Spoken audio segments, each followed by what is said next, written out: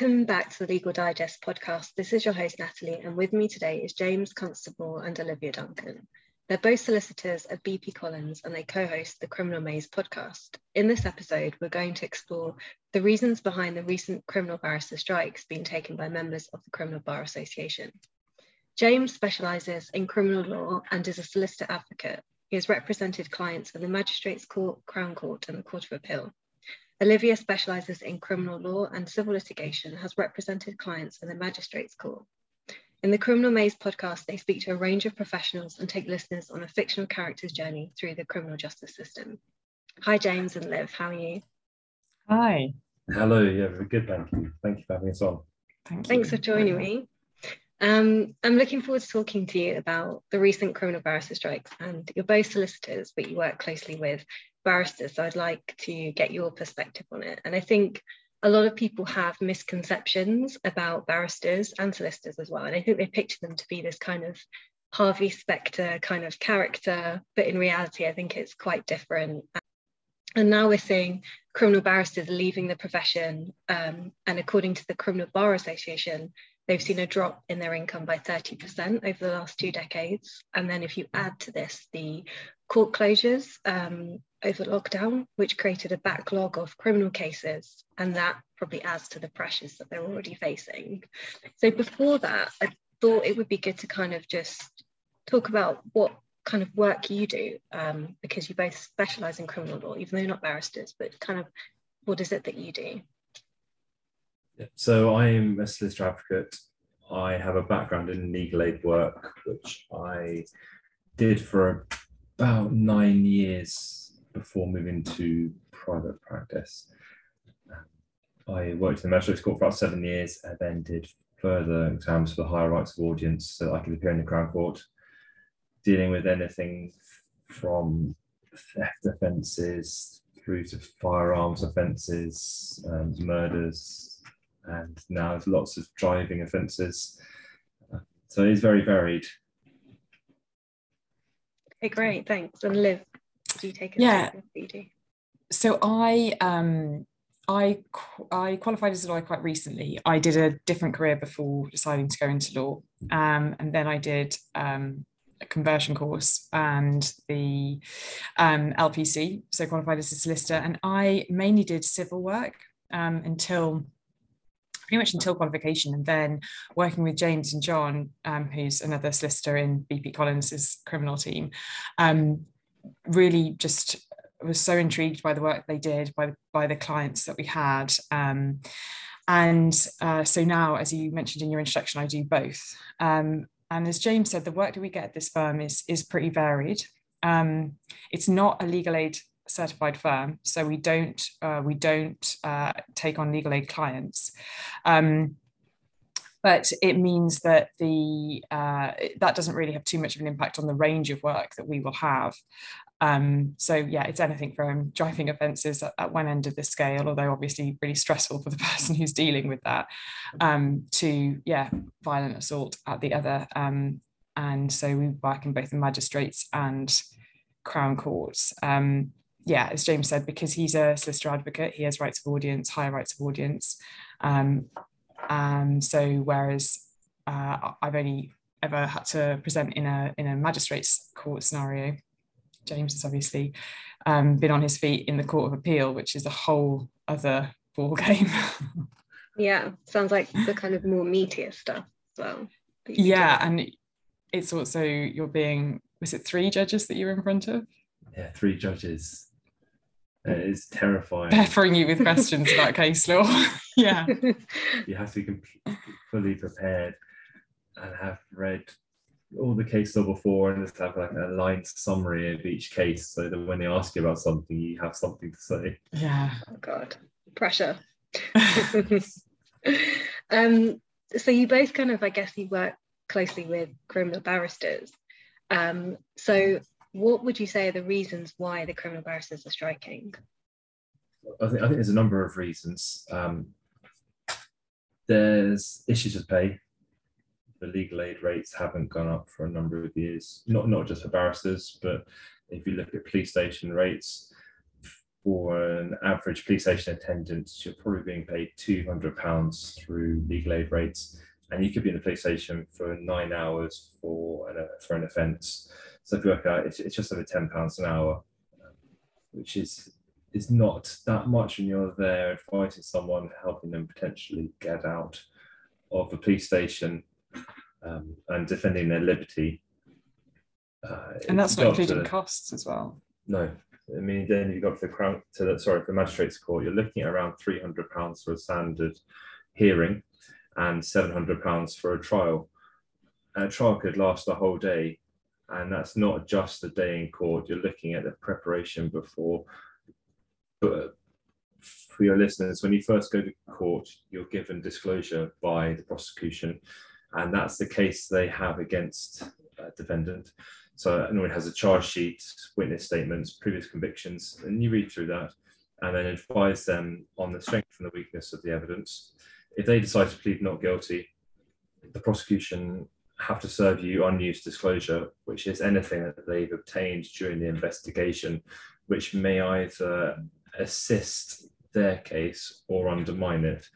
So you then look through the unused disclosure. If there's something in it that you need, you draft a defence statement. You also have to take your client's instructions, any witnesses they may have, you speak to them as well, and then prepare for the trial, go to the trial, watch their interview, CCTV. It's hours and hours of work, and you're being paid £700 on legal aid rates. So for junior barristers, they cover the magistrates court when they're starting out. So they get paid a fraction of that from the solicitor instructing them.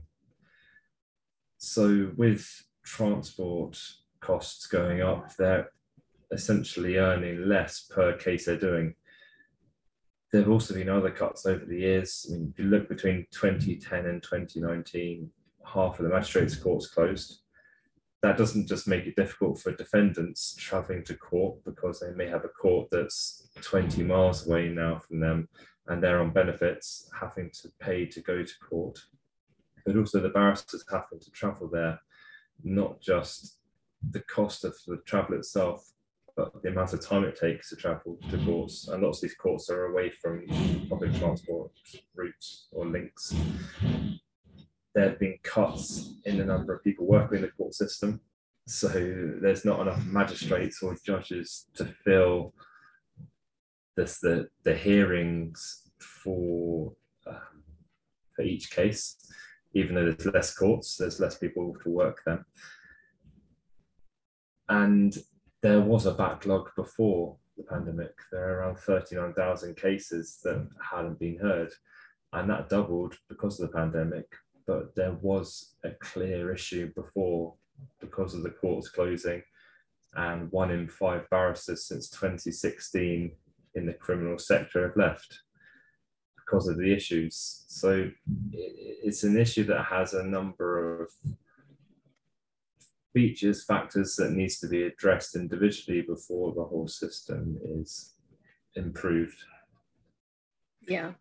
Yeah, if you look at the negotiations that the CBA, the Criminal Bar Association, have had, they are asking for a pay raise within the legal aid system of 25%, and that has not been met. And without wanting to become too political about it, a lot of public services have suffered quite swingeing cuts. Whether you believe that the reasons for that are justified or not is each to their own opinion on that. But yeah, I think that for a long time, barristers and solicitors and people working, police officers, probation officers, people working within the criminal justice system have felt that they are working.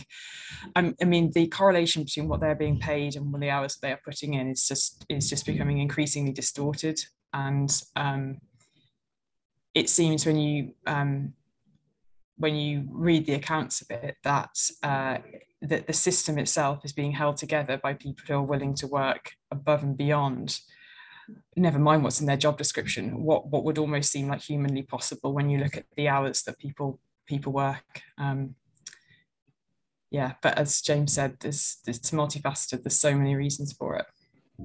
Yeah, and I think the government recently agreed to a 15% uplift, but it still doesn't seem like it's enough. I think considering the amount of kind of work that they put into, you know, what goes on behind the scenes, it seems like it's not really enough. I think one of the main issues with that 15%, whether it is actually a 15% realistically uplift, is it's been decided that will only apply to new cases. So as James said, there is an enormous backlog of cases at the moment. There are cases that barristers will have already taken instruction for, that they will be doing the work for or have done the work for, that have yet to go to trial, that will be ongoing, that will require further work. And those cases will not, as the kind of terms currently stand, won't fall into that new bracket of an uplifted 15%. So when you see an actual realization of that uplift, maybe years down the line. So yeah, there's lots of issues. I mean, pay is definitely, I guess, one of the main drivers behind the strikes. And I think most people don't understand how pay is structured for barristers. So could you tell us how they're actually paid? Because I think you said to me before that they're only actually receiving a salary in the first year. Yeah, as I said, most barristers receive a salary in their pupillage year, but not beyond that. Beyond that, they would be essentially self-employed within a chambers. But yeah, I've never worked as a barrister, so I wouldn't like to say too much. Portion of fees is not much. I've heard for bail applications it's £50, and that's for travel time, appearing at the hearing, preparing it. It's not much at all.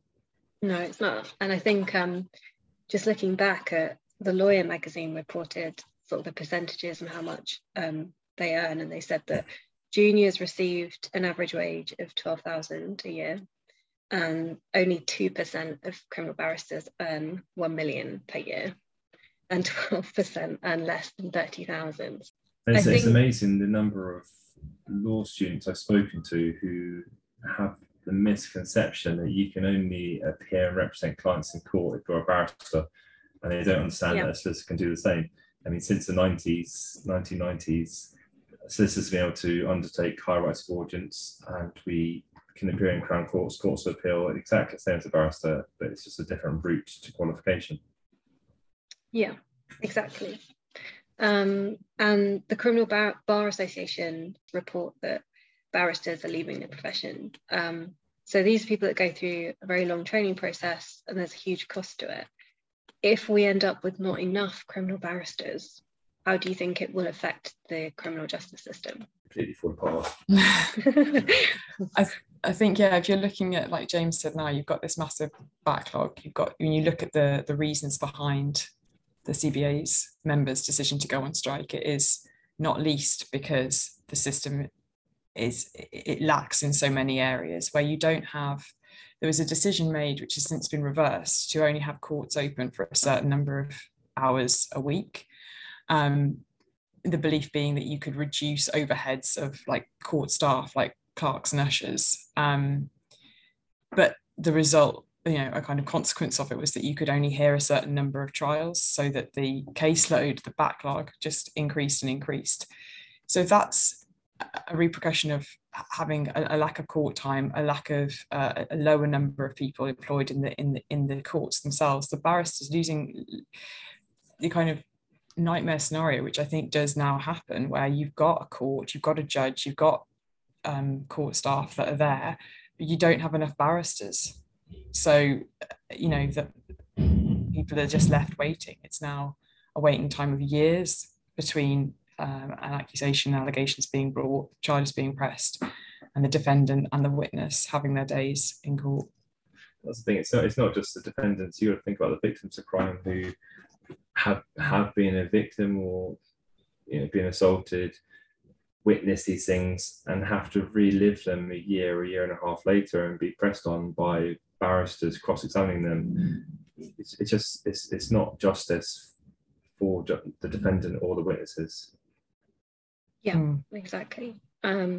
And so as solicitors in criminal law, how has that backlog affected your work? Because that must be adding to your pressure as well. So for magistrate scorings, during the pandemic, it affected us in terms of police station matters, because for summary-only offences, so matters that can only be heard in the magistrate's court, the police have 6 months from the commission of the offence to lay in information in court, and lots of offences were missing those deadlines and being dropped.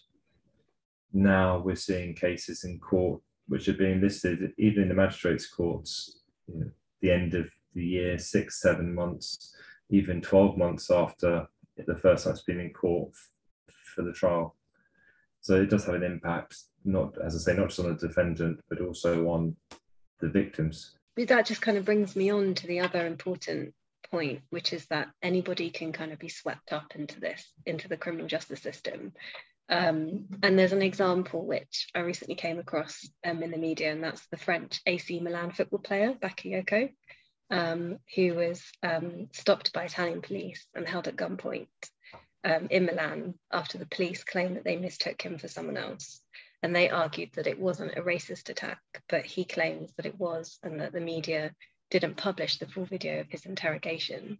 So if you think about if that happened in the US, I guess it would be a totally different scenario, much more heavy-handed approach.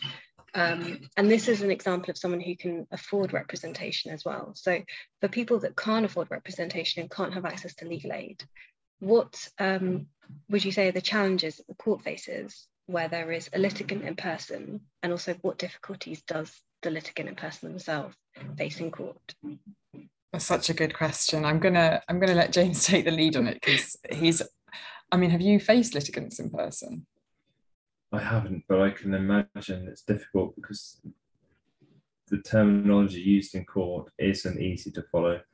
The process in applying for documents and disclosure isn't easy, even for a solicitor with the prosecution on the other side.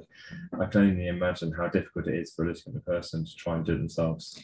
And that, yeah, definitely that chasm between, or that kind of void in between, as you said, like people that are not capable of, or not considered right to receive legal aid, but cannot afford representation. I think that the people in that pocket is probably going to grow.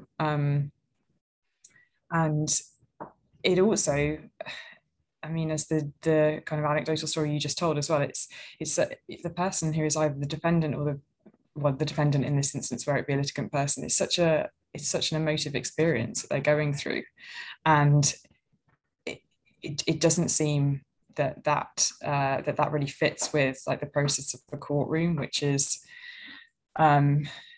obviously there are emotions that run high within certain like players on that stage, but the point is that you have an officer of the court, whether that's a solicitor advocate or a barrister, that is able to like channel the correct information, be a kind of vehicle between like the actual key players, the victims, the witnesses, the defendants, and then the judge and the jury, the courtroom itself. Once that's removed, I feel like it's a pretty central part of the way the criminal justice system was set up to work. So it does make it difficult to see how that's really a level playing field, And more people are going to fall within that bracket, because the cut-off for legal aid, I think, is around £12,500. So if you earn more than that, you're considered able to pay for legal representation, which is crazy considering it's £1,000 a month to live on, and then you're expected to be able to pay for representation as well. Yeah, it's a scary prospect, because I think anybody could end up being in court. You could be a victim, you could be wrongly accused, like the example I just gave. And so I suppose this is quite a big question, but it brings me on to the last question, which is, what do you think is the main thing that needs to change about the way that the criminal justice system kind of operates, whether that's barristers or judges or police? What do you think is the main kind of obstacle? It's a difficult question. The answer is always going to come back to funding, because if you can fund more court centres, more judges, and encourage more people to become barristers, less people to quit the criminal legal system area, then you're going to get through more cases, and there will be speedy justice, as the government said they wanted a few years ago. The Crown Court works in a way that they use warned lists. So they list some trials as fixtures, so they have to take place, or they're meant to take place on the day that's fixed. Others are given a 2-week window that the case could be called into court at any point.